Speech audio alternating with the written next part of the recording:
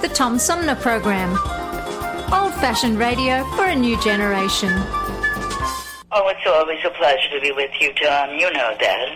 Yay, Tom! I love it in Flint! You're very astute, Tom.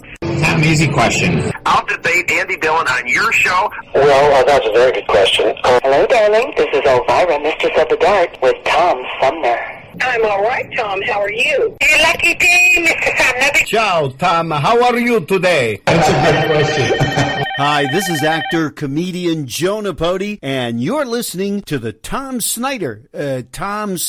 I'm sorry, what's his name? Sumner. The Tom Sumner Program. Good morning, Tom. How you doing? Hey, at least I got the Tom part right. The Tom Sumner Program. Old-fashioned radio for a new generation. Hi, this is Gretchen Whitmer, and you're listening to the Tom Sumner Program. Hey, welcome back, everybody, as we roll into the second hour of our 3-hour tour known as the Tom Sumner Program. My guest this hour is a New York Times best-selling attorney, art historian, and author of a new book called Fixed: How to Perfect the Fine Art of Problem Solving, which is both a how-to book and a fascinating story by my guest this hour, Amy Herman, who joins me by phone. Hi, Amy. Welcome to the show. Good morning, Tom. Thanks for having me. There's kind of an interesting story that prefaces this book. What exactly happened? How did this book come about? Well, for my job, I was listening to your introduction, and I don't really think of myself as a lawyer anymore. It's always funny to be reminded of that. But I travel around the world teaching people across the professional spectrum how to enhance their observation skills and their communication skills by looking at works of art. And I realized after a while, one of my colleagues said to me, why are all these people coming to you? What do they all have in common? You're dealing with nurses, and you're dealing with Navy SEALs, and you're dealing with bankers and school librarians. Why are they all coming to you? And I had to think about that, and I realized everybody has a problem. Everybody that's coming to me says, we have to fix this or we have to fix that. And I realized we're all looking at works of art or trying to look at works of art to solve some problem that we have. So I got the idea, why don't we write a book that puts into words and pictures how I'm trying to teach people to solve their own problems by looking at works of art. And have you formed an opinion on how looking at art sharpens up our problem-solving skills? Absolutely. And I would never believe it unless I saw it with my own eyes. And it's taken me a while to figure out why it works, but this is what I've come up with. The thing about art is everybody sees something. You don't have to know anything about art. You don't have to have studied art. You don't even have to like art. I'm using it as a fresh set of data because the truth is we're all so tired right now. Everything's broken. We're all exhausted. We're in the middle of this pandemic. And if I say to them, look, we have all these problems. Let's think about a new way to fix them. I can't give you the solutions, but I can give you a different tool to try to solve the problems. Let's look at works of art together. And by doing that and thinking about how the artist created that work of art, what process did they go through, gives us a new way to solve problems. Because let's face it, we all have problems to solve right now. Every time I turn around, something else is broken, literally and figuratively. Is there something about that visual nature, or can you have the same experience watching a symphony orchestra or listening to music? I think you can. I think that the arts themselves, as a friend of mine who works for an intelligence agency says, neurons that fire together wire together. And when you look at a work of art or you listen to a piece of music or you watch a film, you're using your brain in a way that you don't use every day when you're cooking dinner or talking to your family. You're elasticizing your brain. And when you use those neurons in your brain to look at works of art and think about what you see and ask questions and discuss it with other people, you're using new parts of your brain that I hope will wire together again when you have to solve a problem. It's like you're calling on this secret reserve. Oh, remember I looked at works of art and Amy gave us this problem to solve, and looking at works of art, let me try it here. My colleagues aren't getting along. Let me try a new approach rather than just chastising everybody. So the idea that neurons that fire together, wire together, art gives us this new resource, this new sort of secret storage of a tool to solve problems. I can't help thinking there have been a number of times when I was trying to think of something, remember a person's name, or remember an event that happened, or a quote of some sort. And if I stopped trying to recall it and did something else, it would come to me.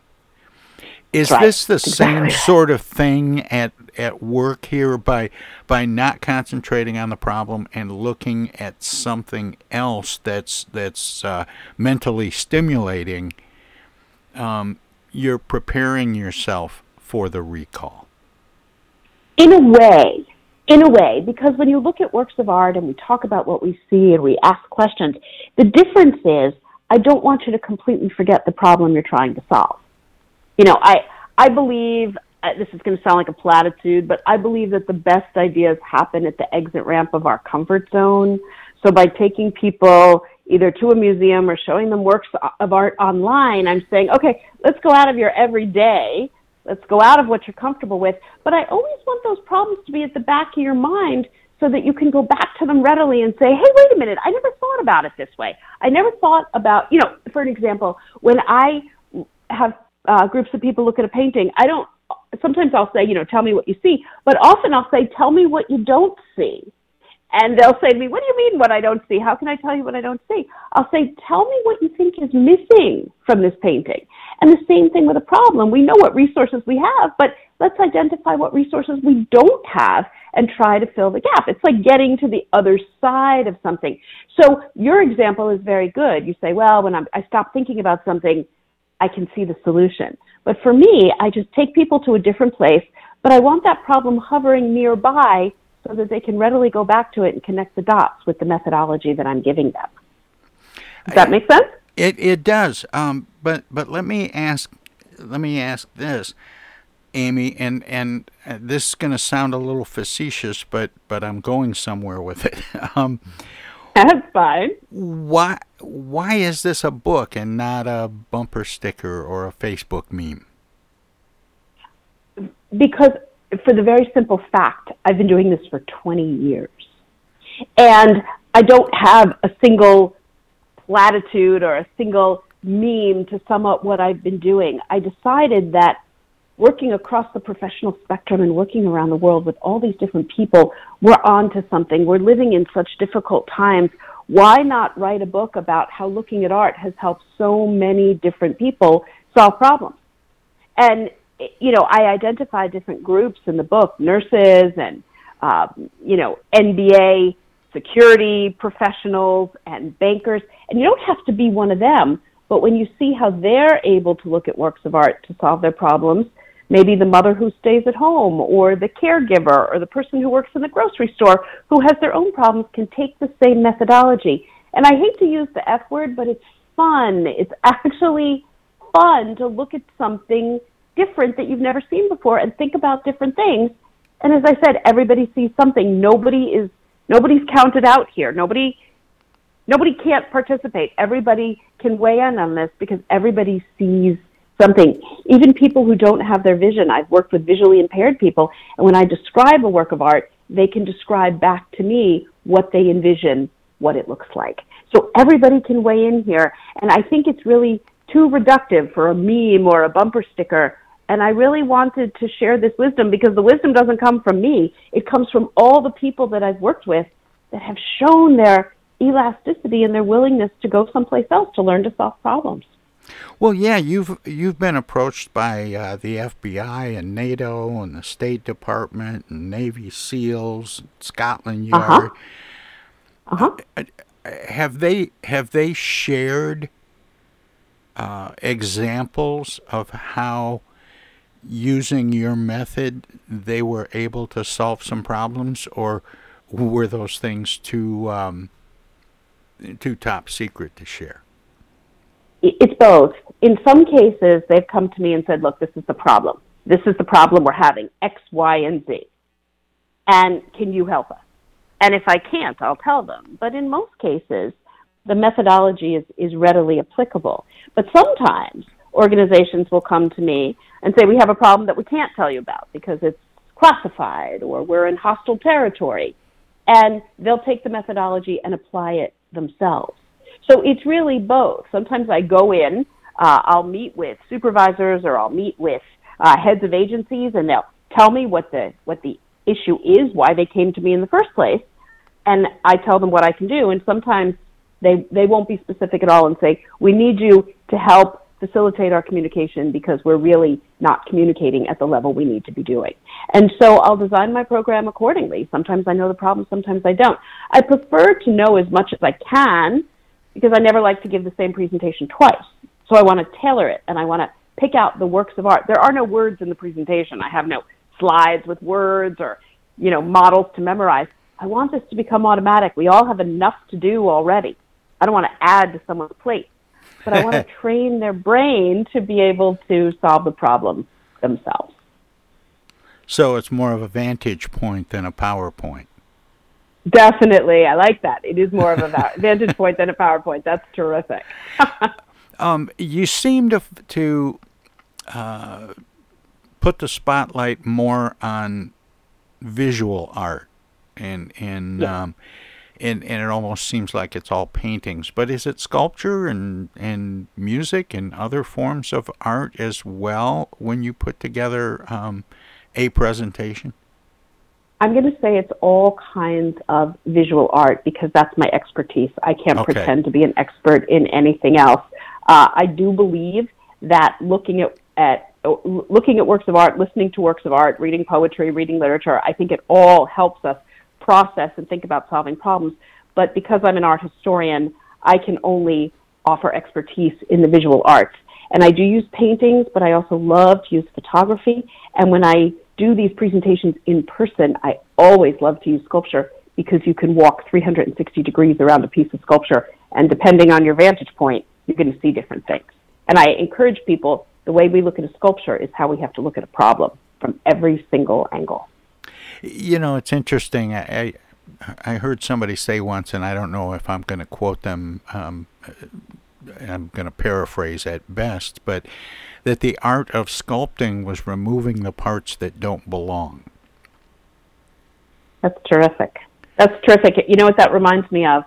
When my son was little, my son is an adult now, but when he was little and I took him to a museum, he looked at this beautiful sculpture of a woman in marble.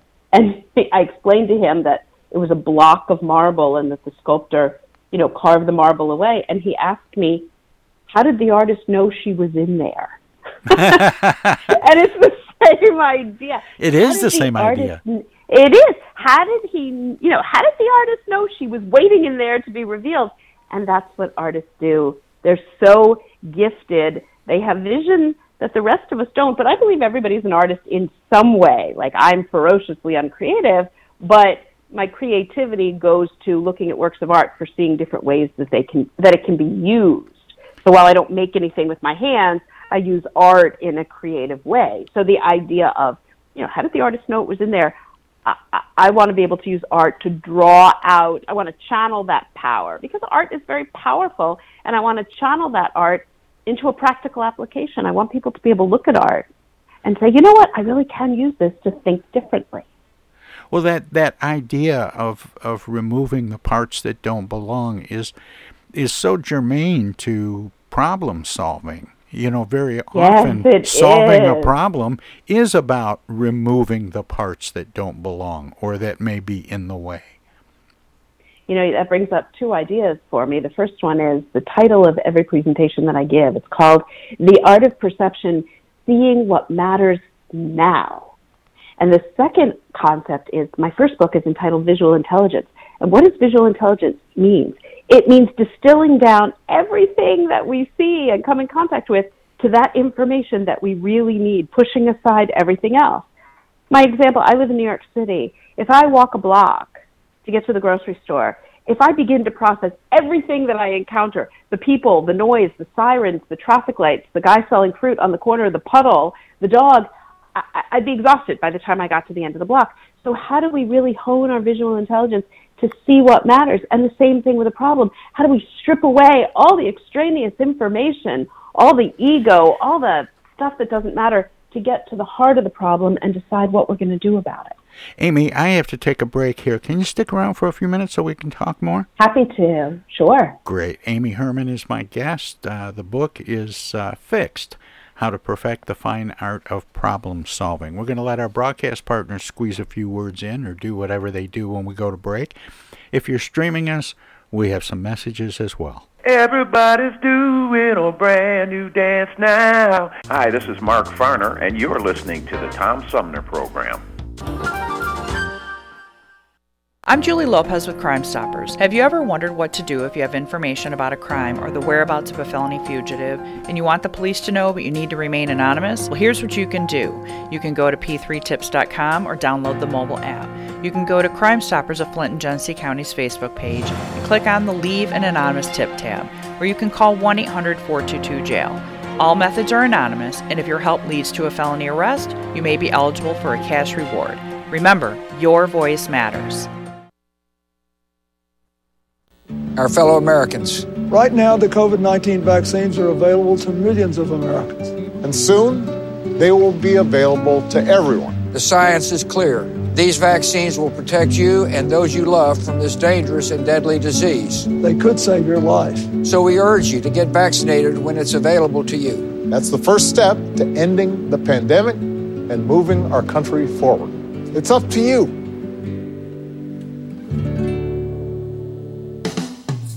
Do you ever feel like you need an attitude adjustment? Are you wishing there was a magic pill or a new app for your mobile device? Why don't you try live local music? Music can make you dance, bring back fond memories, inspire you to be more creative, whether you attend a child's school concert or recital,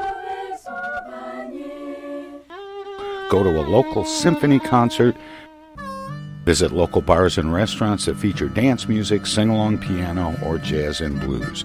Music could be just what you're looking for.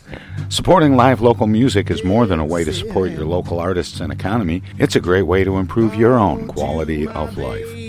Support live local music. This message is brought to you from the Tom Sumner Show. Oh, yeah. Say, objection. I object. I object to that, Your Honor. Oh, sorry. Oh, hi, Mom. What's up? Dana, what are you doing? Oh, just Attorney General stuff. Listen, I have a legal question. What is it, Mom? I just got a call from the water company. Apparently, your father has not been paying the bill. I guess they're going to turn the water off because we owe more than $1,000 now. Can you believe it? Actually, I can't. So listen, we just have to send them $200 in Edible Arrangements gift cards, and that will keep the water on. Now, here's the legal question. What is the website for Edible Arrangements? Mom, it's an imposter scam. Imposter scam. Is that .com or .edu? No, the call was a scam. Scammers will pretend to be a government agency or a utility company or someone else you might do business with. A big red flag is if they tell you that you can pay them using gift cards. So when in doubt, ask for the information to be sent to you in writing. And never give a caller or someone you don't know your personal information or your money. If you do suspect an imposter scam, report it to my office at mi.gov/AG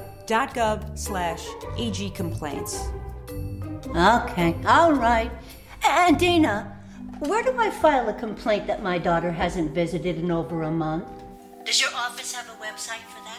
Okay, Mom, I'm hanging up now. I'm Michigan Attorney General Dana Nessel. Visit mi.gov/AG ms.gov/AG complaints for your connection to consumer protection. Hi, this is Deb Cherry, Genesee County Treasurer, and you're listening to the Tom Sumner Radio Show. Hey, welcome back, everybody. We continue my conversation with art historian and author Amy Herman about her new book, Fixed, The Fine Art of Problem Solving, or How to Perfect the Fine Art of Problem Solving. She joins me by phone. Hi, Amy. Welcome back. Thanks for sticking around. Sorry to make you sit through all that. Oh, happy to. In fact, one of the ads that played talked about the value of going to listen to live music. It talked about how it can just make you feel better and do something different, just what we were talking about. Well, exactly. And I think, and what we've been talking about, essentially, the point of this book is to explain to people how looking at a piece of fine art, a masterpiece painting, it doesn't even have to be a masterpiece, just a fine piece of visual art, can exercise the mind in a way that helps with problem solving. And I have always argued that regardless of the academic discipline, that a real education must include the arts.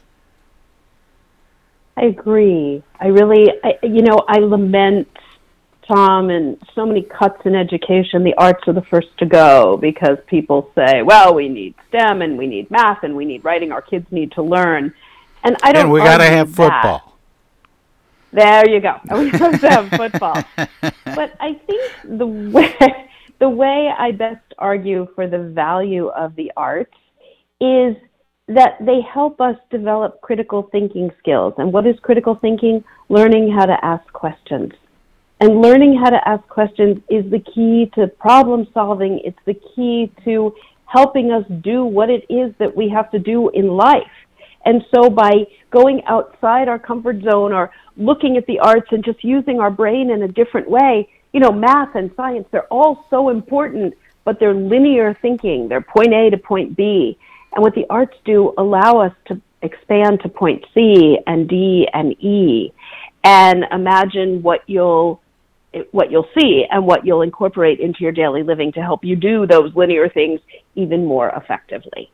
So it's a hard argument, and sometimes it falls on deaf ears, but I'm a huge believer in incorporating the arts of all kinds into curricula. But doesn't your book, in a way, maybe in many ways, make the case that art education should be part of a well-rounded education? It does, but it makes it indirectly, because what I do in this book is I start out with a painting from 1819, a painting from France, and it's a huge painting at the Louvre. It's 23 by 16. It's a huge painting, and I talk about all the problems that the artist encountered in trying to paint this picture.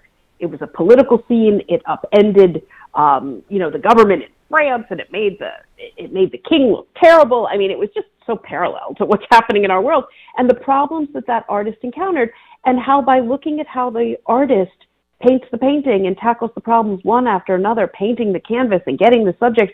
He even went to the morgue to get decaying body parts so he could realistically depict dead bodies. All that problem solving, how we can break down our own problems. So by looking at art, yes, I think that it's indirectly saying we have to have exposure to that art. And the way we get exposure is by incorporating arts education. And I'm overjoyed to tell you that my first book that came out in 2016, I've written a young adult version of it. And it's called SMART, S-M-A-R-T, Use Your Eyes to Boost Your Brain. And so it's really directed at kids 9 to 13 to think about how they see their world and how they communicate what they see and how they think about what they see. So if art education is going to fall short, I hope that my book can help close some of those loops. Can any old appreciation of art produce the results that you're going for, or is there a map, a procedure, a method of viewing art that paves the way for problem solving? Well, I think that, my first goal is to get people exposed to art, get them to start looking at it. But I do have a process to how we can look at it. And the first thing that I encourage people to do, and I know it sounds counterintuitive, but I tell people, don't read the label. I watch people in museums all the time. I just stand there and watch them. And they'll walk up to a work of art, and they'll read the label for about, 5 or 6 seconds. Then they'll look at the painting for 2 or 3 seconds and then walk away. And my goal is to tell people, or to get people to recognize that they have a really strong inherent sense of observation within themselves. Look at the painting first. Decide what you see. How would you describe what you see? Because if you read the label first, you're going to look for what the label tells you. And I want people to start exercising that part of their brain to rely on their own observation skills. How can we better act based on what we see? I'll give you an example. My editor for the last book, he told me that reading my manuscript helped him save a life. I said, come on, that's ridiculous. You didn't save a life. He said, I did. I was riding the subway, and I saw a woman coughing. And this was pre-pandemic, so nobody had the fear of God when they saw somebody coughing. But she was fiddling in her purse, and he realized by looking at her coughing and looking at her fiddling in her purse, she was looking for an inhaler. She was having an asthma attack. And so at the next stop, he got out of the car in the subway, and he went to the conductor, and he said, you need to take this train out of service. The woman in car 5216 is having an asthma attack, and she's having trouble breathing. Take the train out of service. Someone needs to call EMS. And they did. And EMS came down into the subway station, and they went right to the woman right in the car. And I said to him, come on, you wouldn't have done that if you hadn't read my book? He said, but you gave me the methodology to look around and take in the visual information. What was the car number? Where was the conductor located? How could I best get that information to somebody who could help, rather than asking the woman who couldn't talk, can I help you? So the idea of visual intelligence, gathering our information and using it in the most productive way, is the kind of dots that I want to connect from looking at a work of art to solving a problem. Is there a specific vantage point that one should practice when looking at a piece of art? And what I'm thinking of is these people who will, stand 2 or 3 feet away from a piece of art, and then they'll walk across the room and look at it from across the room. Is it different from one work to the next as to what the best vantage point to look at it is? Well, I think what that person did is really there's no right and wrong way to look at art. But what I encourage people to do is to say there's not just one way. If you're standing to the right of a work of art, walk to the left of it. Stand up close, and if you get too close, a guard will tell you. But go up close, stand back. See what the artist saw from all different viewpoints. And by doing that, you're doing what we have to do with a problem. We can't just look at a problem head on, because that's, we've gotten to that problem for a reason. We can't seem to solve it. And so by stepping back and looking from all different vantage points, you're giving yourself the benefit at no cost of seeing things from another angle. Talk to different people. When they say, I often tell parents that you can use this with your children. Don't only listen to what your children say when they come home from school. What aren't they telling you? And then when you talk to teachers or you talk to administrators about a problem, say, well, did you notice X? Did you notice Y? Did you notice Z? Nothing is just one-dimensional, especially in the world we live in. With social media and technology, nothing is one-dimensional. And so, again, I use art as the template to give us a model for looking at things from multiple vantage points.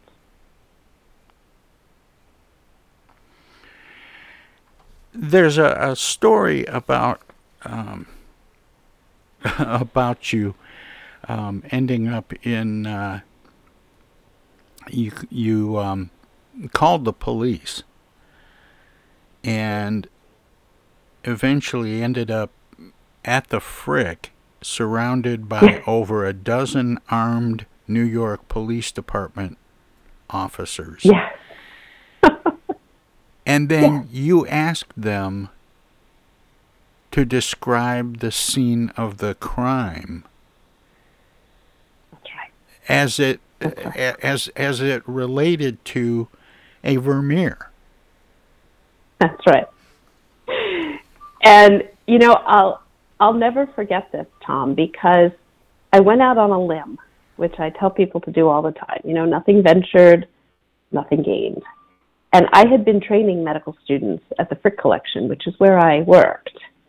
And I had been training medical students, and one night I was out to dinner, and I was telling my friends that these medical students had, you know, really limited vision. It was limited to kidney stones and hematomas and MRIs.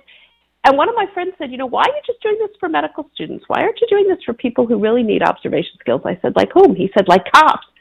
Why aren't you doing this for homicide detectives? And I thought, I don't know. Why am I not? So that Monday morning, I called the NYPD. I just cold called them. They're my local police department. Why not? And I said, look, I have a great idea. I train medical students here at the Frick Collection to enhance their observation skills, and I think it would really be great for cops. Why don't you come to the museum? And I was transferred 7 times. Nobody knew what to do with me. What do you mean you want cops to come to the museum? And finally, I got to the right person, and 6 months later, I had all new captains at the Frick Collection. And I realized I had to bring their world and my world together.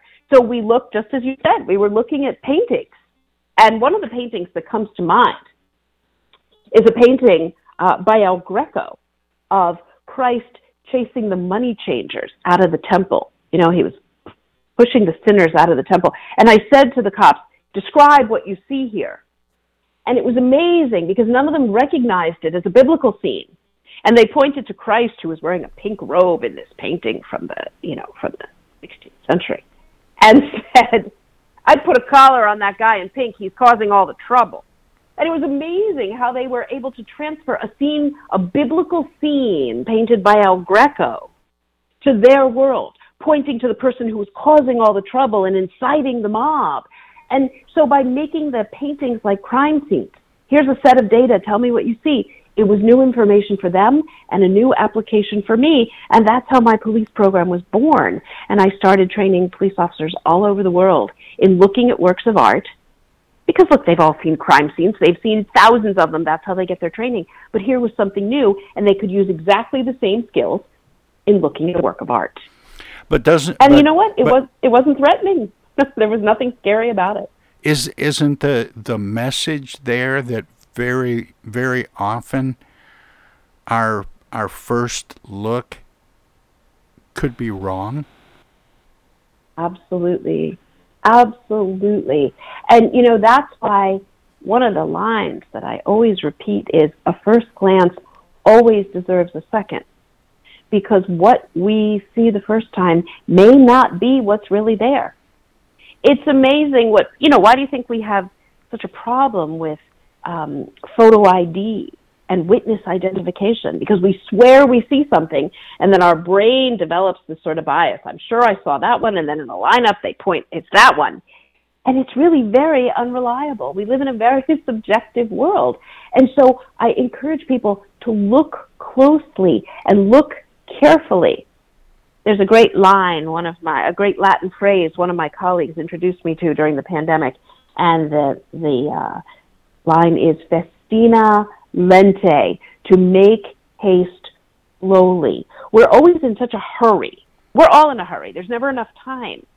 But if we take the time to look at something mindfully and purposefully, or have a conversation so we remember what was said, it will have more value instead of having to go back and do it all over again. Make haste slowly. Doctors should do that with patients.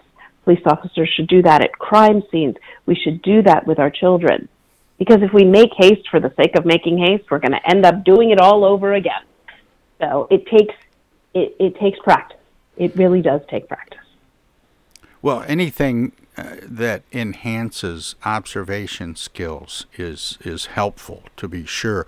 I had a social studies teacher who was trying to explain the difficulty in getting reliable eyewitness testimony, and in the middle of his, I guess you'd call it a lecture, a student came through the door and slammed some books down and hollered and screamed, maybe cussed a little bit, and stormed out and slammed the door.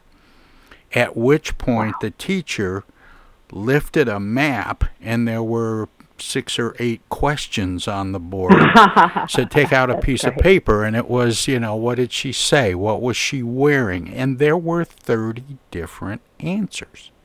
Absolutely. And wasn't that eye-opening for all of you? Oh, it tremendously. There's no question, absolutely, that everyone in the classroom, you all saw the same thing, but when you had to communicate what you saw, you realized what vast differences were in your versions. Imagine at a crime scene how that happens. You have 10 witnesses, you're going to have 11 different accounts of what you saw. And this was something that had just happened in the moment, and very often in courts, it's 6 months later, a year later. Kudos to your teacher. Kudos to your teacher for doing that. It was, Amy, it was middle school, and I remember it like it was yesterday. You see what an impression it made on you, and I hate to bring it back to my world, but it was so visual, and it was so in the moment, and look at the lasting impression it made on you. Well, and I think the art stressing, can do the same thing.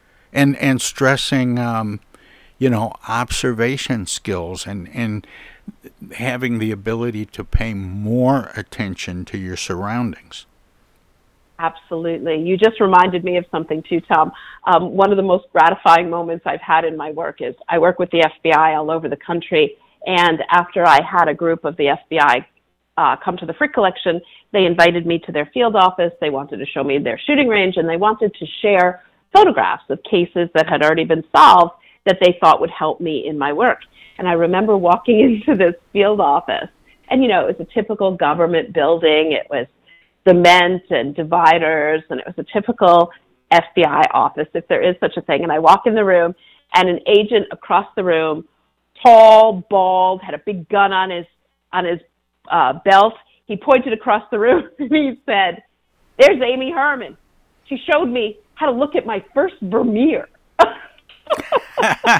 I thought, how many people get to walk into an FBI office and have someone yell across the room, "She showed me my first Vermeer"? And I thought, it must have made an impression on him because he saw me and he remembered that painting. And more importantly, we talked about negative space in that painting and what's lurking in the background that you don't see right away. So my day was made, shall we say. Well, yeah. How often does an investigator look at a crime scene and think, what's missing?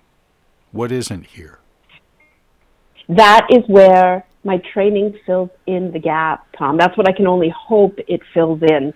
And so when I get to work with these groups, it's my honor and my privilege, and I can only hope that by showing them art, if just one of them raises a question and says, what am I not seeing here? Is there another way to look at this? Or asking a question of a colleague, then I feel like I've done my job, and the art will take it from there. Crazy as that sounds. Well, this is absolutely amazing and such a fun application of the role that art can play. That's how I feel. I love it. I love my work. I love the fact that everybody can look at art and gain value from it, not just the pleasure of enjoying looking at art, but thinking about their own lives and how they can engage more purposefully and more deeply and ultimately solve the problems that they're facing. Well, my guest is Amy Herman. The book is called Fixed: How to Perfect the Fine Art of Problem Solving. Amy, we just have a few minutes, just 3 or 4 minutes left, and I always want to give guests an opportunity to let listeners know where they can find out more about you and your work, past, present, and future. Do you have a website? Yes, I do, Tom. Thanks for asking. My website is artfulperception.com, www.artful, A-R-T-F-U-L, perception.com. And I also have a website, artfulbooks.com, which talks about all the books that I've written. And I'm on social media at Amy Herman AOP. That stands for Art of Perception. So thank you for giving me the opportunity to let listeners reach out and learn more about my work. And what? Can I share one last quote with you? Yeah, please. I love to end interviews with this quote because I think it's applicable to anyone who's listening. Henry James wrote this back in the 19th century. He said, "Try to be the person on whom nothing is lost." Oh, very Try to be nice. the person on whom nothing is lost. And that's really what I ask of the people, of my readers and the people that I work with, is to see more purposefully and don't let anything be lost on you. What's next for you, Amy? That's a good question. I feel like writing a book is like having a baby. So I'm just in post-labor right now. I'm still recovering from having a baby. But what I'm really looking forward to is getting back out on the road. I've been behind a screen for the most part for the last 2 years, and getting back into the art museums with the people that I work with. You know, looking at art on the screen is a beautiful thing. I'm lucky that art translates, but I hope to get out and work with new groups, different kinds of groups, and also with people whose problems have been exacerbated by this pandemic. I hope that my methodology can help fill in those cracks. We've suffered a lot of cracks and broken things during the pandemic, and so I look forward to getting back out there as some kind of normalcy returns and continuing with my work. Well, Amy, it's been a real pleasure talking with you. Thanks so much for spending this time with me and the listeners, and keep up the good work. Thank you so much for having me, Tom. Stay well. All right, take care. Again, Amy Herman is a New York Times best-selling author, and she is an art historian. She's head of education at the Frick Collection, or was at one time. And her new book is Fixed: How to Perfect the Fine Art of Problem Solving. Now, if you're listening to us on WFOV 92.1 LPFM, Our Voices Radio in Flint, they are a broadcast service of the Flint Odyssey House Spectacle Productions, and my good friend Paul Herring. We're going to let them squeeze a few words in or do whatever they do when we go to break. If you're streaming us at TomSumnerProgram.com, we have some messages as well. Coming up a little later in the show, I'll be talking with Alan Davey, who is a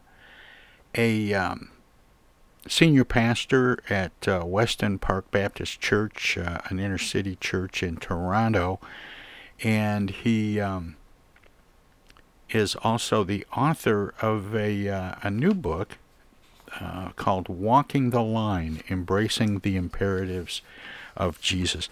And tomorrow is Wednesday, and of course every Wednesday means Armchair Politics Day. We'll have our roundtable regulars, Paul Rosicki on the left and Henry Hatter on the right, and they'll be joined by Jasper, he goes by Jazz.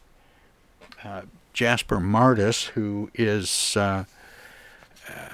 works in the communications office for the Democrats in the Michigan State House. And he'll be rounding out our roundtable discussion tomorrow. Anyway, don't touch that dial, don't click that mouse. Hello there, citizens. Darkwing Duck here. And every time I'm in Flint fighting crime, I always stop by the Tom Sumner program. Don't forget, stay dangerous. Darkwing Duck out. East Village Magazine is the monthly neighborhood magazine read all over Flint. With support from grants, donations, and advertisers, East Village Magazine's talented local writers give you an in-depth look at local news, issues, and people that make Flint, Flint. Copies of East Village Magazine are available at many of your favorite shops and restaurants around Flint or online at eastvillagemagazine.org. East Village Magazine, community-focused and community-supported.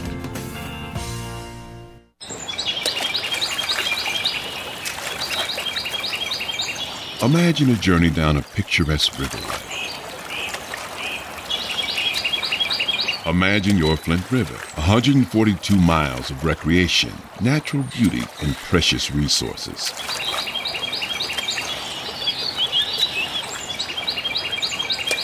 The Flint River is a vital resource that is available for all to use and enjoy.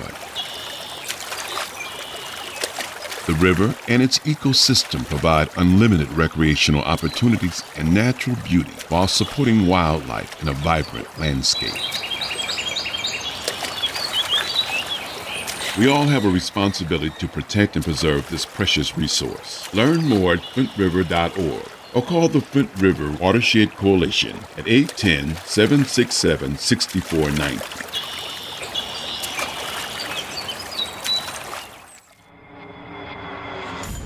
The Tom Sumner Program plays host to the best political roundtable on radio every Wednesday from 10 a.m. to noon. Armchair Politics features great commentary and analysis about the headlines from local, state, and national politics with an alumni of world-class pundits, plus quotes, tweets, and those weird and wacky stories we call the X-Files. If it's Wednesday, catch Armchair Politics on the Tom Sumner Program. Do you have feelings of inadequacy? Do you suffer from shyness? Do you sometimes wish you were more assertive? If you answered yes to any of these questions, ask your doctor or pharmacist about tequila. Tequila is the safe, natural way to feel better and more confident about yourself and your actions. Tequila can help ease you out of your shyness and let you tell the world that you're ready and willing to do just about anything. You'll notice the benefits of tequila almost immediately, and with a regimen of regular doses, you can overcome any obstacles that prevent you from living the life you want to live. Shyness and awkwardness will be a thing of the past, and you'll discover many talents you never knew you had. Stop hiding and start living with tequila. Tequila may not be right for everyone. Women who are pregnant or nursing should not use tequila. However, women who wouldn't mind nursing or becoming pregnant are encouraged to try it. Side effects may include dizziness, nausea, vomiting, incarceration, erotic lustfulness, loss of motor control, loss of clothing, loss of money, loss of virginity, delusions of grandeur, table dancing, headache, dehydration, dry mouth, and a desire to sing karaoke and play all-night rounds of strip poker, truth or dare, and naked twister. Warning, the consumption of alcohol may make you think you're whispering when you're not, is a major factor in dancing like a retard, may cause you to tell your friends over and over again that you're in love with them, also may cause you to think you can sing. Alcohol may lead you to believe that ex-lovers are really dying for you to telephone them at 4 in the morning. Alcohol may make you think you can logically converse with members of the opposite sex without spitting. It may create the illusion that you are tougher, smarter, faster, and better looking than most people, and it may lead you to think people are laughing with you. Alcohol may cause pregnancy, and it also may be a major factor in getting your ass kicked. So what are you waiting for? Stop hiding and start living with tequila.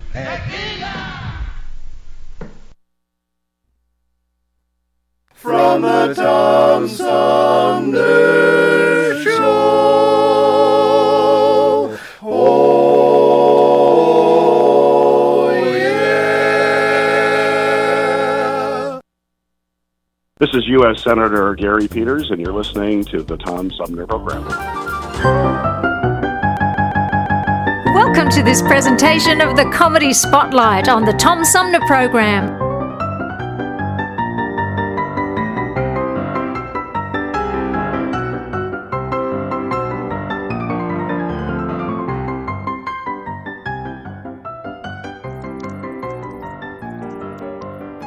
In the past few years, a type of meeting place has grown up throughout the country which is called a coffee house. There are many uninitiated people who have never been into a coffee house, I being one of them. We're seated now at a table across from which is a man who seems rather depressed. Sir, you are depressed. Would it be getting too personal to ask you why? I'm not pretty. You are depressed because you feel you're not attractive. I'm not attractive. You're not good looking. No, I'm not. What would you say, sir? That's why I'm mainly depressed. Well, may I say something to you, sir? Yes. You are a very attractive person. You're as attractive as 9 out of 15 people I know. You're very kind. But you are. You're not an unattractive person. You're very sweet, but I know that the truth, and I face it every morning. morning. You're a good-looking man, sir. I'm not a man. I'm a woman. I see. I beg your pardon. We'll go over to one of the other tables now and see if we can speak. Goodbye. Thank you very much, sir. Madam. There's a gentleman sitting here wearing a pair of Levi's, a nicely laundered T-shirt, Looking very much like an actor. I might describe him as looking like a cross between Marlon Brando and Joanne Woodward. I want to explain that. You do have blonde hair. May we sit and talk with you, sir? If you are so in your mind, too. Yes. Was I right, sir? Was I right? Are you an actor? Yes, I happen to be a lesbian.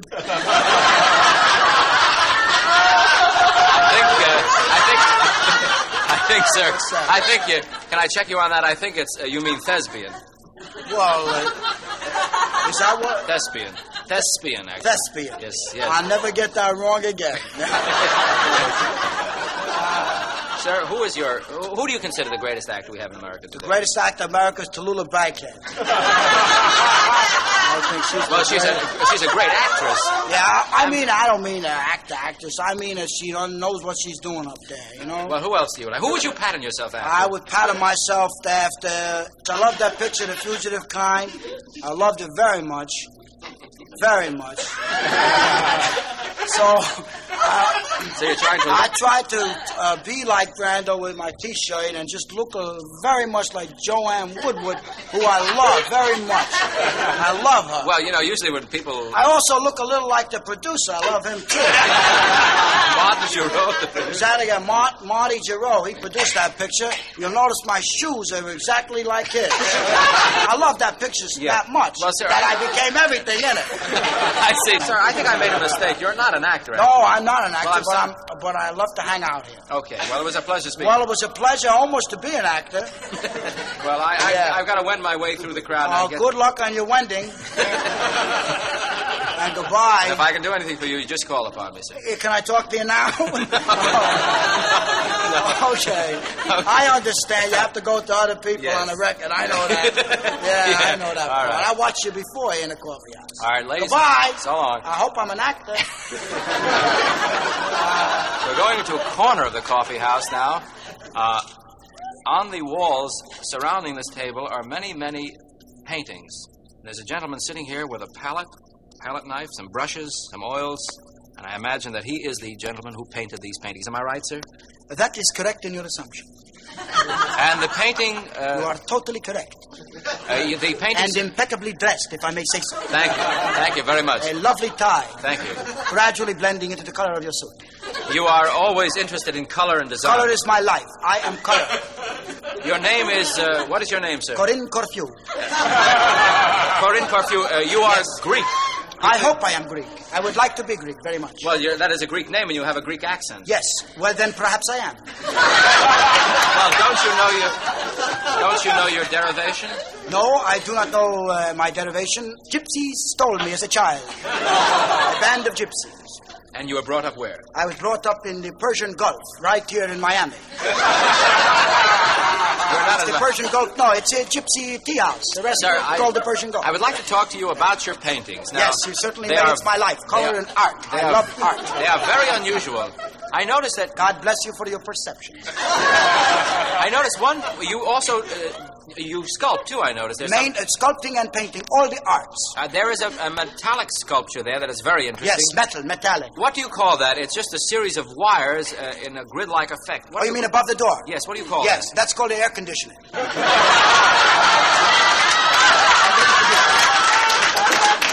No, I'm sorry, sir. I did not make that. No. The Feathers Company made, but it's very beautiful. Yes. Your paintings are very abstract, I noticed. Yes, but they don't blow air out. Like the machines. No. May I ask you about some of the paintings? For instance, you certainly may. That painting there that is entitled The Gull on a Hot Rock. Yes. Now, I don't see anything on that but a bunch of little specks. Yes, well, I saw the gull on a hot rock from over 5 miles away. I was standing on a cliff. That's why I painted in the perspective, the 3 little dots. Now, getting closer, sir, may I examine a little more closely? Certainly, not too close. Yes. Now, that is not paint, those dots. They look like... Those are flies. Yes, they are. They're flies. But you didn't paint that. Those are real flies. No, I took them, caught them in my hand until the air was out of their bodies and they died. And then you pasted them onto them? Little dots of glue and put them on the dots, and they represent the gull and the rocks. I had to kill them. If I had not killed them, if they were not dead, and glued to my picture. Then I have no picture. If I fly away, I got nothing, Charlie. I see. In the dark. Well, I excuse you. What are you going to buy? Well, sir, may I ask you about this particular abstract? Yes, they're These mainly impressionistic, post-impressionistic, Yes. pre-impressionistic, and impressionistic. Yes, this one is more of an academician type of painting. No, it's not. Well, for instance, it's very graphic. It's very graphic. Yes, it's very graphic. It's very graphic. It's a draftsman-like quality. The spaghetti looks like spaghetti. The limp salad looks like limp salad. And the garlic bread looks like garlic bread. No. That's not a picture. That's my supper. It happens to be resting on a frame and in my Easter. That's my dinner. I eat that. Oh, I'm sorry, Yes. sir. It looks... Do you like... Wait a minute. Do you really like it? Well, it is. Do you think it looks like the composition is rather... collage of... Yes, I thought it was thickly painted. I tell you what. If you really like it, I can lacquer it up and give it to you for $40. No, I'm afraid I wouldn't want to deprive you of your supper, sir. How about just a coffee and cake? Maybe not for $20. No, sir. Give me $1.50 for the coffee and cake. Sir, I'm really not interested. Give me 40 cents, you can have it. All right, here's 40 cents, sir. All right. Thank you Here's very the much. coffee and cake. Nice working with you. Yes. I hope you come in again. I will, sir. God bless your Can tie. I don't want the coffee. No, you want the picture with the flies? No, you just keep Give it. me a dime. You can have it. I kill more flies. What the hell is it? All right. Goodbye.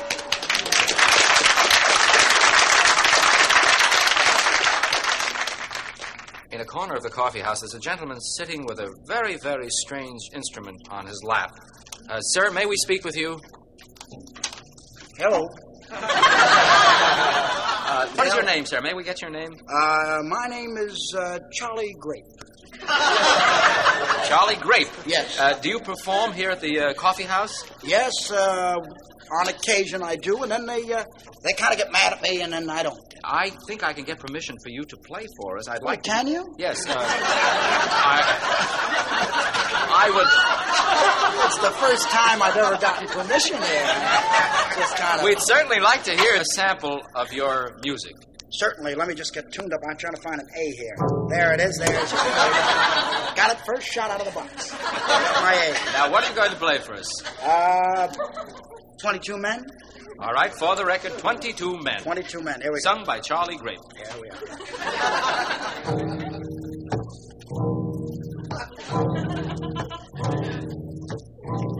I get mainly A out of it. You don't get more than A out of it. 22 men fell down and hurt their knees. 22 men fell down and hurt their knees. 22 men fell down to the ground. 22 men fell down and hurt their knees. Would you like to hear the release? Do you have one? Yeah. Now, 22 men fell down and hurt their... That's not a release, sir. That's the same as the... Yeah. Bridge. Okay. Okay, how about another completely different song and a new tune? Yes, I'd like. Okay. Can you make it up on the spot? I certainly can. It's my best part. This is extemporaneous. Yeah, whatever. 22 German soldiers hurt their knees. 22 German soldiers. I think you know that tune. Yeah. It's very similar to the other one. Yeah. Well, how does it differ? It differs in the fact that the first 22 men were not German soldiers. Well, is this the second 22 men are German soldiers? Well, it's the same. Can you play? It's the same that they hurt their knee. That's right. You caught me there. Yeah. Can you sing something completely different? Okay. Completely different. You know, the calypso balladeers make up songs right on the spot, topical songs. Yes, they do. Can you do that? I'll try to. Okay. 22 calypso men. Is that what you meant? No, I meant something topical. Something topical? Yes. I'll try something topical. Let's see what's happening in the world today, here in our great nation. Got it. Big Dick Nixon hurt his knee. Big Dick Nixon hurt his knee.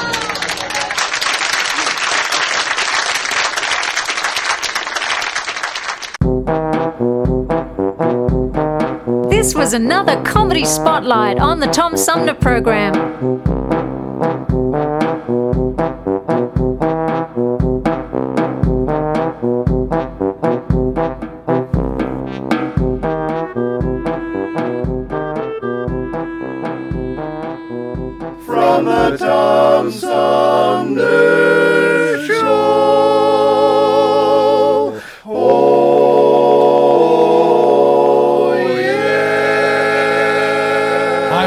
Alexander Zonjic. Don't touch that dial. You're listening to Tom Sumner.